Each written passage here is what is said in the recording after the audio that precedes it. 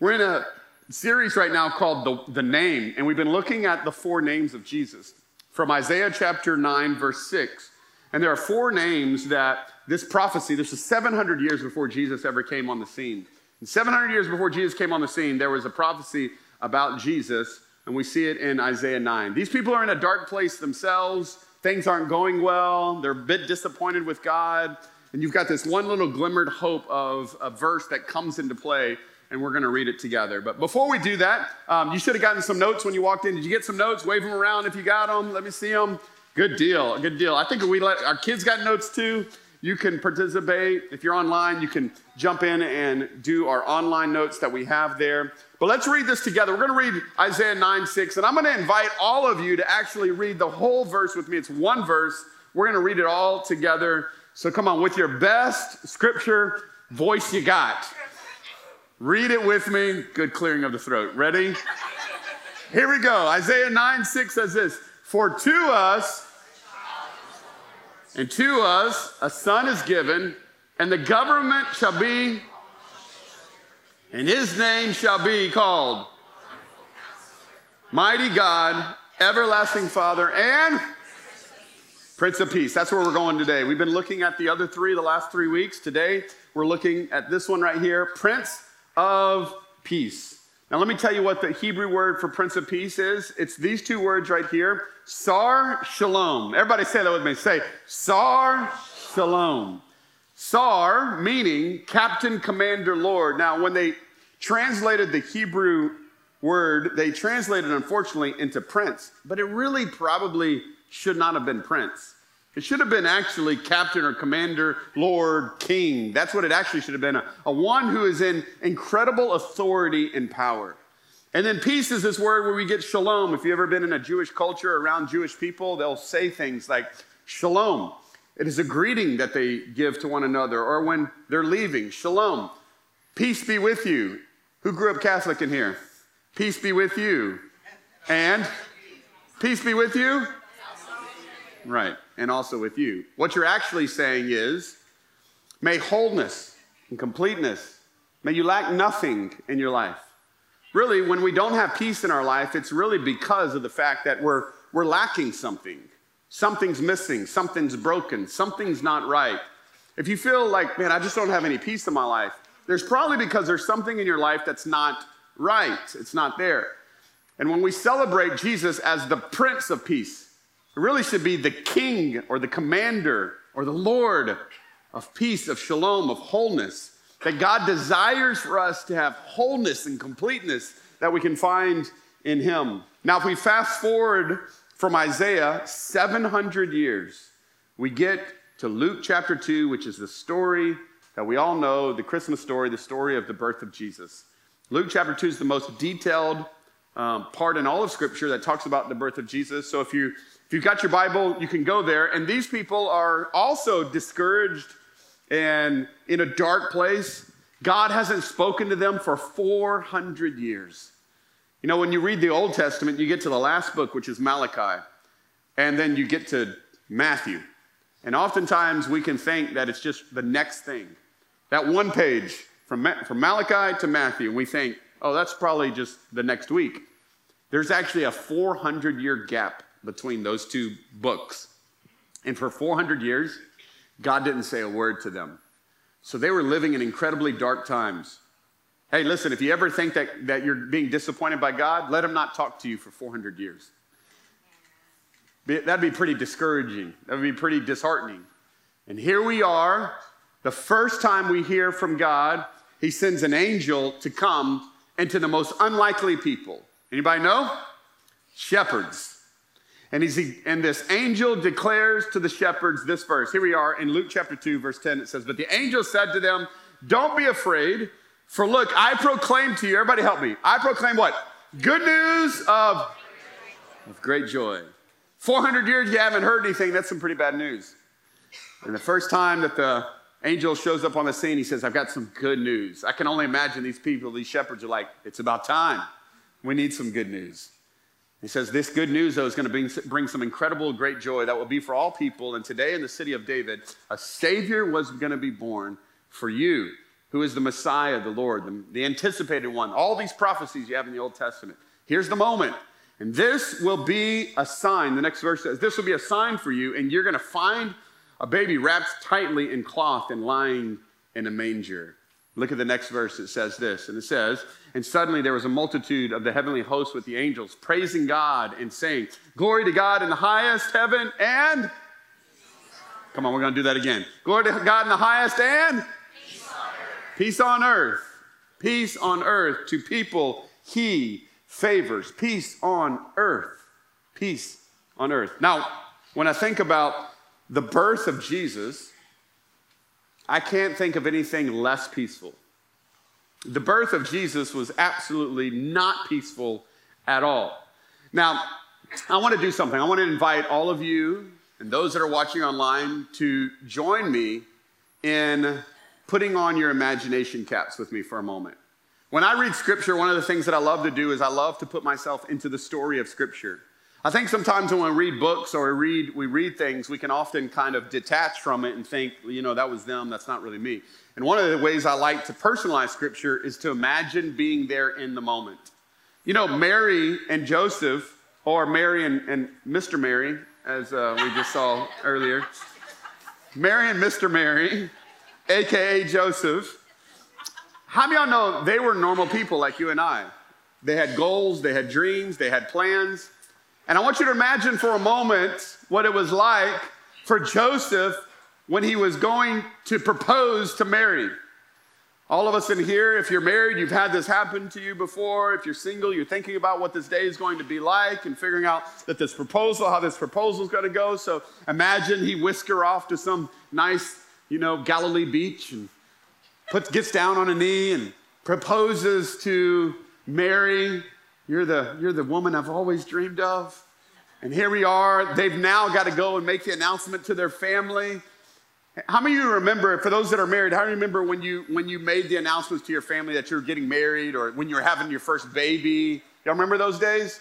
Like I remember when Lindsay and I were married and we found out that Lindsay was pregnant with our first child, our first one, Josiah. And I remember we were all super excited. We've been waiting for this moment when Josiah would be born and that we would be pregnant. And so I remember we went to my mom and grandma's house and we were going to tell them, like, you're going to be grandparents and great-grandparents. And so we're going there and we're going, hey, we've got something we want to share with y'all. And my grandmother, no lie, says, can we talk about it after Wheel of Fortune? I am not making this up whatsoever. I had to sit through an episode of Wheel of Fortune. I was buying vowels and getting consonants and figuring out things. And then she's like, okay, what do y'all got going on? Like, what's up? And then we finally told her what was going on.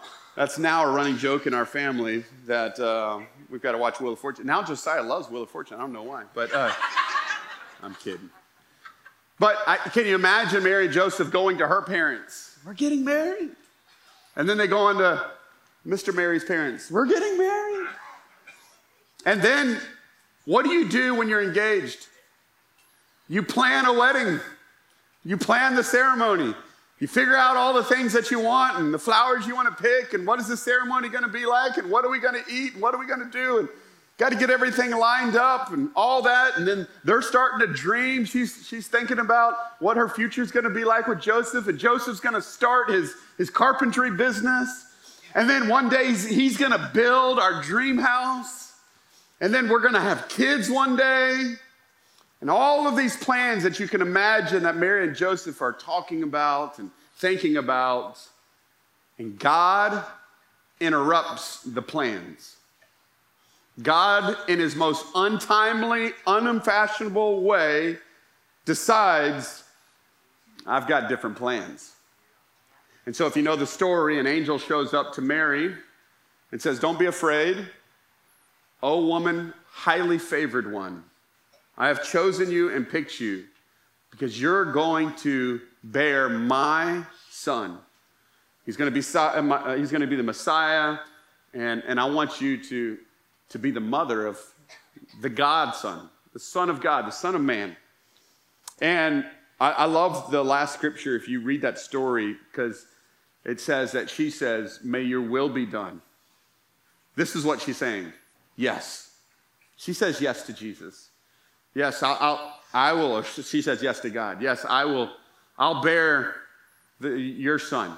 Now, the Bible then walks us a little bit through it, but it doesn't give us all the details because I want you to imagine now Mary's got to go tell Joseph. Can we just not make this like a super spiritual story? You are a woman that just got an encounter with God, found out you're going to be pregnant, and you're going to get pregnant. You got impregnated by the Holy Spirit, and now you've got to go tell Joe. Joe, listen, we need to talk. What's up? Well, I've got kind of like good news, bad news. Okay, what's going on? Which one do you want? You know what? Shoot the bad news with me first. Okay, bad news. I'm pregnant. What? You imagine how he feels in that moment. What? Well, you didn't let me share the good news. Oh, what's the good news? It's from the Holy Spirit. From the Holy who? It's from the Holy Spirit. Where does he live? Think about this for a moment. Like we over spiritualize this story. Guys, if your fiance came to you and said she was pregnant, you'd be like, what the? Where is he? Who is he? And what's going down? And imagine in that moment, let's think just for a moment how Joseph feels. He's proposed to the woman of his dreams. He said, I'm going to marry this woman. And then he finds out that she's cheated on him, or so he assumes. He's devastated. He's hurt. He's mad. He's frustrated. He's got to be all these things. And we know that he is because Scripture shows us. Look with me in Matthew chapter 1. In Matthew chapter 1, it says, the birth of Jesus Christ came about this way, that after his mother Mary had been engaged to Joseph, that it was discovered before that they came together that she was going to be pregnant from the Holy Spirit. Now watch, in the next verse it says, so her husband Joseph being a what? Which, by the way, all the single ladies in the house, if you're going to marry someone, marry a righteous man. Okay, that's a huge deal. Because I'm going to tell you what, if Joseph was a wretched man, this would not have gone down like what it's about to go down with. He was a righteous man, and thankfully, because he was a righteous man, he did not want to disgrace her publicly, which he easily could have done. He easily could have disgraced her publicly and said, can y'all believe what Mary did? But he decided that he wasn't going to do this as a righteous man, and he decided, you know what? I'm just going to divorce her secretly. We're just going to kind of part ways very secretly. It's going to be it's going to be all right. So that's his plan. Now, think for a moment. Watch this. We just imagined what it was like to be in Joseph's shoes. Think what it's like to be in Mary's shoes. Now watch this. Mary didn't do anything wrong. All she did was said yes to Jesus. Now, here's the question I have for all of us in here. Any of you said yes to following Jesus and life got worse? Any of y'all said yes to Jesus and it didn't go according to your plan? Any of y'all said yes to Jesus and people rejected you for saying yes to Jesus? Any of y'all said yes to God, like, God, I'll do it for you, and it didn't seem like it worked out the way that you had it planned out in your mind? This woman said yes to God. Watch this. And she's about to lose the man of her dreams. Would you be frustrated with God if that happened? I know I would be. God, I've done everything that you asked me to do. I said yes to you. I said I would do what you want me to do. And now I'm about to lose the man of my dreams. Now my life is about to get ruined for forever. Like, yet again, let's think about how real the story of Christmas actually is. That these two people who had plans to be together, and God interrupts their plans and throws it all into chaos. Now, here's the good story, though. The good part of the story is, if you stay along, that an angel shows up to Joseph, just like an angel showed up to Mary, and an angel shows up to Joseph and says, don't divorce her. That baby really is from the Holy Spirit. It's not from the brother down the street. Okay, that really is the Holy Spirit. Because how many know if you're Joe, like, God, you better show up and visit me. You better tell me. Because I know what she said, but you better tell me. And God's like, okay, I got it.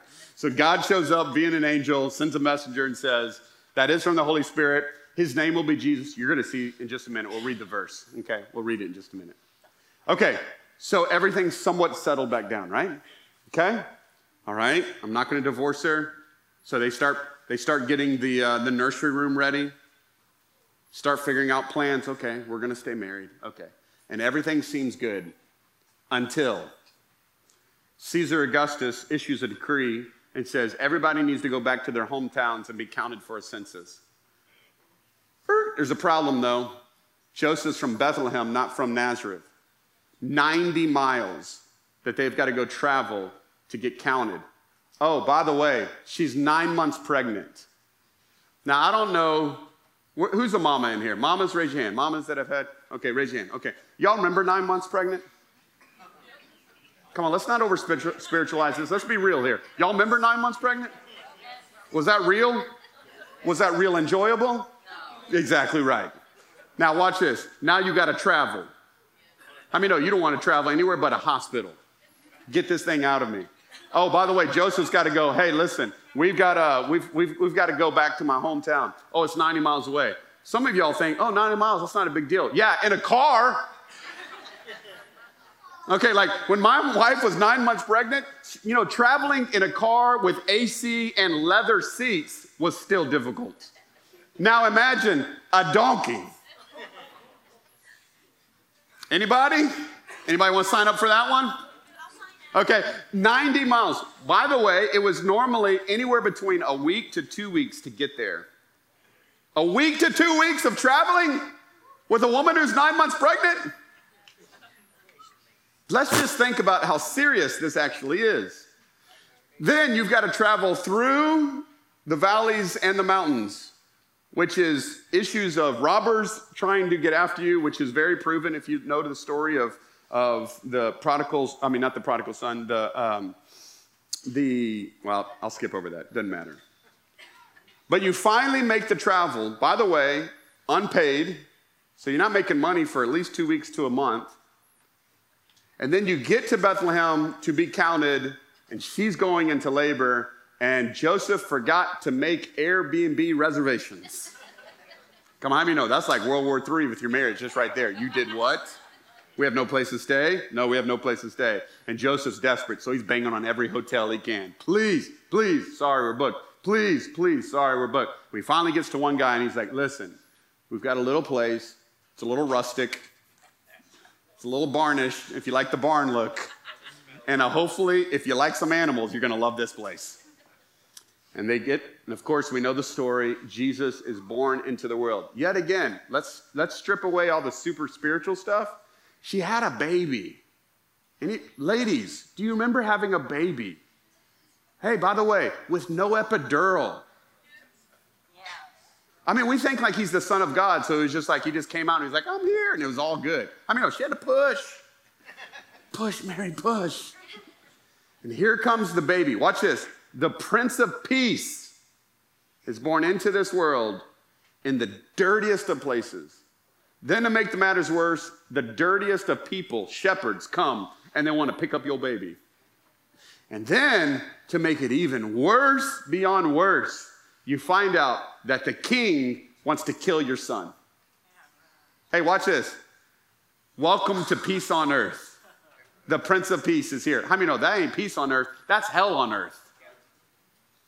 Yet again, let's just make the story of Christmas what it actually is, which was a train wreck.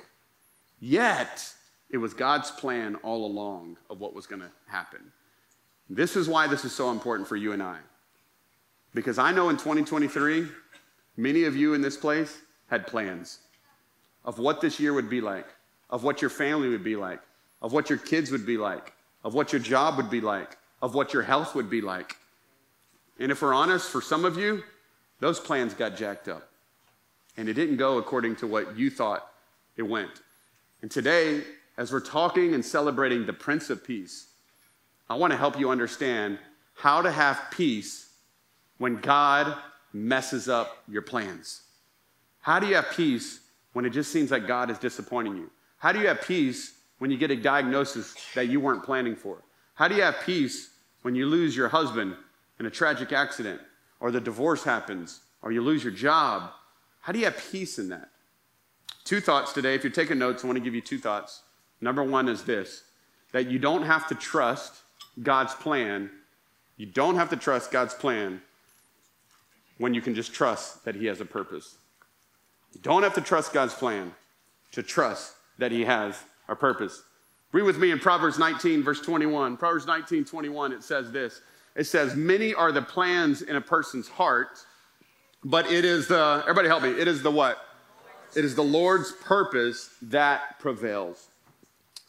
It is the Lord's purpose that prevails. I've got plans, you've got plans, we've all got plans. Mary had plans, Mr. Mary had plans, they all had plans. But I am thankful that God's purpose is greater than our plans. How many of you would be honest in here, and maybe if you're watching online, and would say that this year or even over the last couple of years, that God's disrupted your plans? Anybody? Anybody? Just a totally different plan. You weren't planning on it, and it just happened the way it happened. Maybe it was mistakes that you have made. Maybe it was stuff that other people did, and it ruined your plans. Maybe you woke up one day, and you had a plan of this, and it just didn't go according to your plan. Hey, here's what's good news, though. Here's what brings you comfort, is that even when your plans get messed up, how many know God's purposes never get messed up? God's purposes never get messed up. Even in your failure, even in your mistakes, even in the things that you look like, there's no way I can recover from this. Know that you know that God's purposes always prevail. Some of you have children that are wayward right now, and they're far from the Lord. Listen to me closely. God is after them more than you even know. God is after them more than you know. Some of you are going through a diagnosis right now, and you don't know how you're going to get to it. Listen to me closely. God didn't cause the sickness, but God can heal it. Amen. God can heal it. God can bring comfort in it. God can bring peace in it. God can be there for you. This is what God does in the midst of it. And number 2 is this, that your disappointment with God might actually be a divine appointment from God. Your disappointment with God might actually be a divine appointment from God. Now, I can only use this from my story, and I'll tell you how this maybe has played out in my life, and maybe you can identify with it to some degree. All throughout my elementary years, my junior high years, and my high school years, I played baseball. I loved baseball with all my heart. I played it. I was really good at it. I was planning on playing collegiate baseball and then just seeing where that would go from there. That was my plan. It was my plan for my life. I was getting really excited about the journey of what God was going to do through me in baseball. That was the plan. In my senior year of high school, though, what was not the plan was that my family, my mom and my dad, would go through a divorce. That was not the plan. I didn't have a plan for that. Out of that, I ended up coming to Louisiana, which was not my plan, to go to a summer camp that happened in Broussard, Louisiana. That wasn't my plan, but it ended up happening. I came to Louisiana for a summer camp.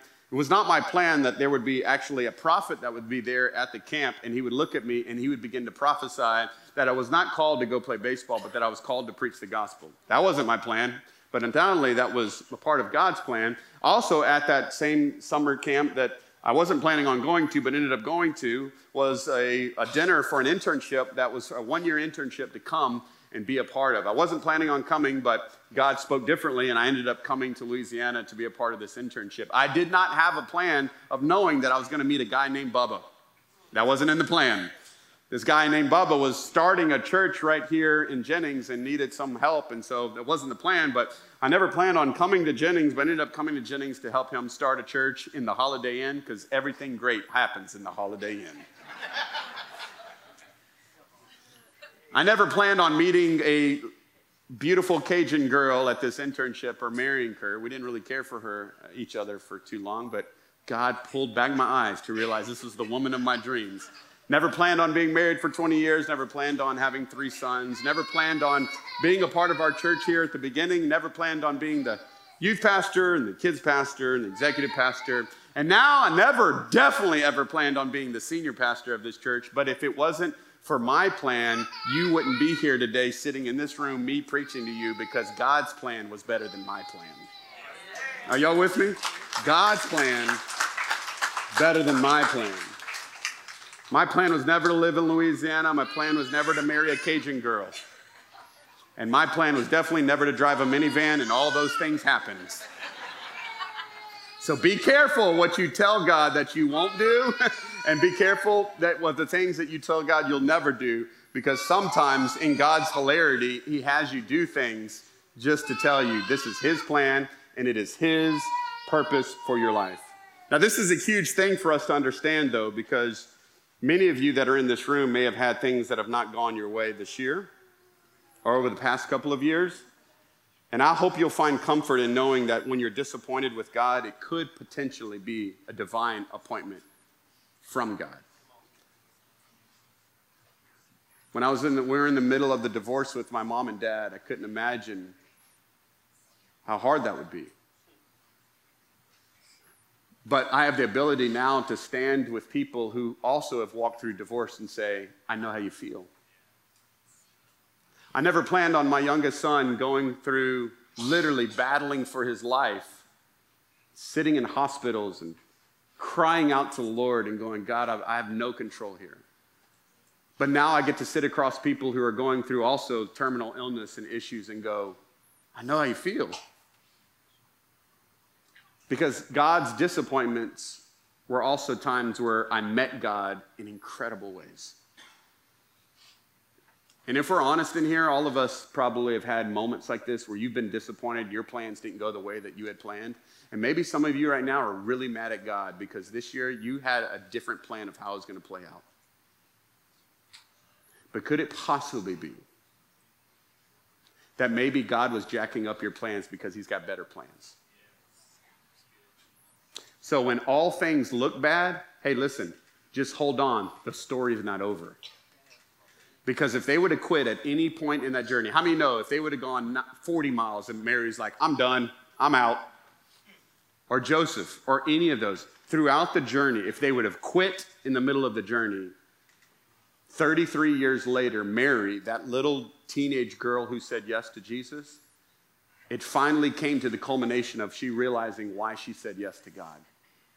Because 33 years later, she would stand at the foot of that son that she raised as he was getting nailed and pierced, and his body says that he didn't even look like the figure of a man, being nailed to a cross for the main purpose of the reason he came to this earth from the very beginning, which is found in Matthew chapter 1, verse 21, when the angel told Joseph 33 years prior, Mary's going to have a son, and you're going to name him Jesus. Put that verse up there for me, Matthew 1, 21.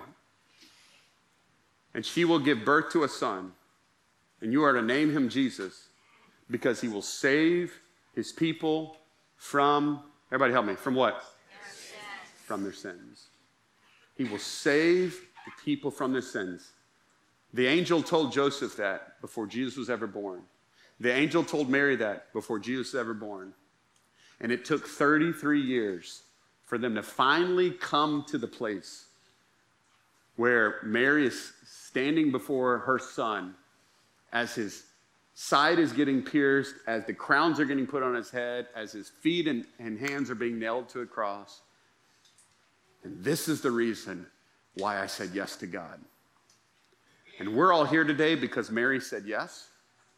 And we're all here today, by the way, because Jesus said yes. Because Jesus wasn't forced to do it. Jesus gave his life for it. Jesus, the Son of God, stepped into broken humanity. So I don't think God loves me. You know how much God loves you? He didn't shout it from heaven. He stepped onto earth from heaven.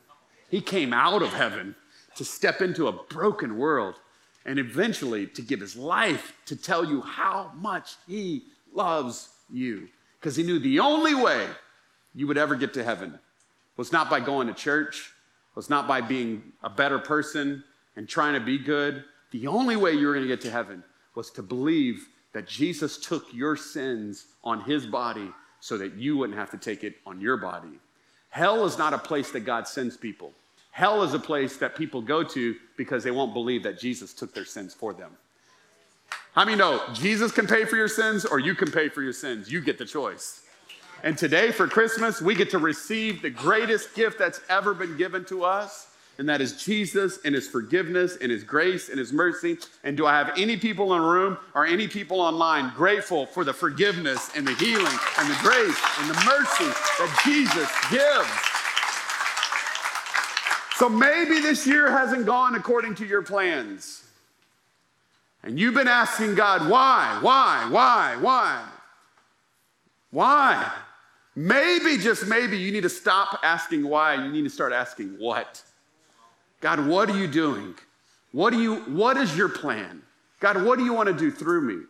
Greater than that, what are you trying to do in me through all of this? So whether it was a bad health diagnosis, whether you lost a loved one, whether you made a major mistake, Jesus loves you. And the birth of Jesus is an incredible statement of that. Now I want to end by asking you this. Think about this for a moment. The Prince of Peace. The Prince of Peace came into the world. Now, have you ever thought about this? In the most unpeaceful way, in the most unpeaceful place. Think about this for just a quick moment. Most of us in here, when we think of peace, we think of calm conditions. Everybody needs to be at peace. Everything needs to be going good. I need to have good health. I need to have good relationships. I need to have enough money in my account. And that for us is peace. But Jesus stepped into, as the Prince of Peace, stepped into a world in the most unpeaceful way, in the most unpeaceful places. You know why he was doing that? Because he was trying to demonstrate and tell us that you can have peace even in the most unpeaceful places.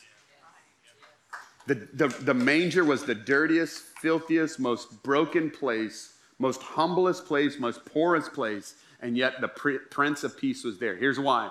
Because God can give you peace that the world can never give you. And the reason why you can have peace in hard times is because the world can't take something from you that it never gave you in the first place. And the only way you can have peace in this world when you go through the storms and the fires and the trials of life is to surrender your life to the Prince of Peace.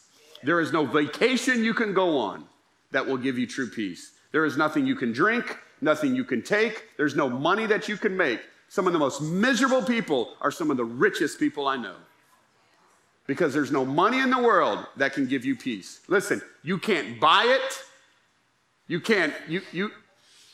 The only way you can truly get peace in this world is through the Prince of Peace. And today, I don't know what brought you here. I don't know, for those who are tuning online, wherever you are, but the Prince of Peace is here to meet with you today. When people die, we'll usually say this. This is the Facebook comments I see. Rest in peace. Rest in peace. Rest in peace. But I want you to hear me very closely. If you don't know Jesus, you don't rest in peace. You don't rest in peace. And I would hate to know that you left the service without knowing 100% confidence that if you died today, you could truly rest in peace. But ultimately, here's what I want you to really understand. Jesus didn't come so you could rest in peace. He came so you could live in peace. To live in peace. Hey, listen, we don't get saved and then try to hold on till we get to heaven. I mean, no, God wants heaven to come down on earth right now, where you're at right now. Right now. So I want you to bow your heads in this place, if you don't mind. And I want us just to come into this moment. And the Lord has you here. The Lord has you here. Maybe somebody invited you, and maybe you said yes to the invitation, but the truth is that God's had a plan from the very beginning to get you into this room, to have you watching online and click on that stream, wherever you're at right now. God so loves you. And the Prince of Peace is here. The Prince of Peace is here. And he wants you to have real peace. Not fake peace, not just calm situations for just a moment, but true inner peace. That you could leave out of this room, you could turn off this service, and no matter if everything around you is breaking loose and it's terrible, that you can still walk in peace. And of course, that comes from the Prince of Peace. He is that for you. And I want to ask you, for all of those that are here in the room, those that are watching online, so do you know that Prince of Peace? The Bible would say that for us to really know that peace, we must be born again. That's how the Bible describes it. That apart from Christ, we're dead on the inside. That Jesus didn't come to make bad people good. He came to make people that were spiritually dead alive. That's what he came for. And if you're here in this room and you've never surrendered your life to Jesus, you've never said yes to him being not only your Savior, but being your Lord, the master of your life. God has you here today to grab your attention and to say, hey, invite me in. The Bible says that Jesus is standing at the door, knocking, waiting to be received. Salvation is not something you earn. It's not something you deserve. You know what it is? It's something you receive. And if you're here in this room or if you're watching online and you say, you know what, to be honest, Pastor Josh, I've been running from God. I've been living life for myself. And I've never said yes to Jesus being the Lord and Savior of my life. But I want to do that today. Man, I want to give you the opportunity to receive the greatest gift you ever could on Christmas. And that is a new heart from Jesus. A relationship with him. You be born again and made new. And if that's you that's in this room, I want all of us to pray this together. I want you just to repeat this after me. There's no prayer that does this. There's no priest that can do this, no pastor that can do this. This is a moment for you in your own heart, right there with you have with the Lord. Would you just repeat this after me? Would you say, Dear Lord Jesus, today I recognize my deep need for you. And today I thank you for coming to this earth to live a life I couldn't live and for dying a death that I deserve to die. I recognize today that you did on the cross what I can't do for myself. You paid for my sin, my shame, and my guilt. And you rose from the grave to give me a purpose on earth, a relationship with your Father, and a new life in Jesus. Come on, now we just say this today. Say, Jesus, I turn from my sins for you to be the Lord of my life. Fill me with your Holy Spirit. Make me new again in you. In Jesus' name. And everyone said, amen. Amen. Come on over.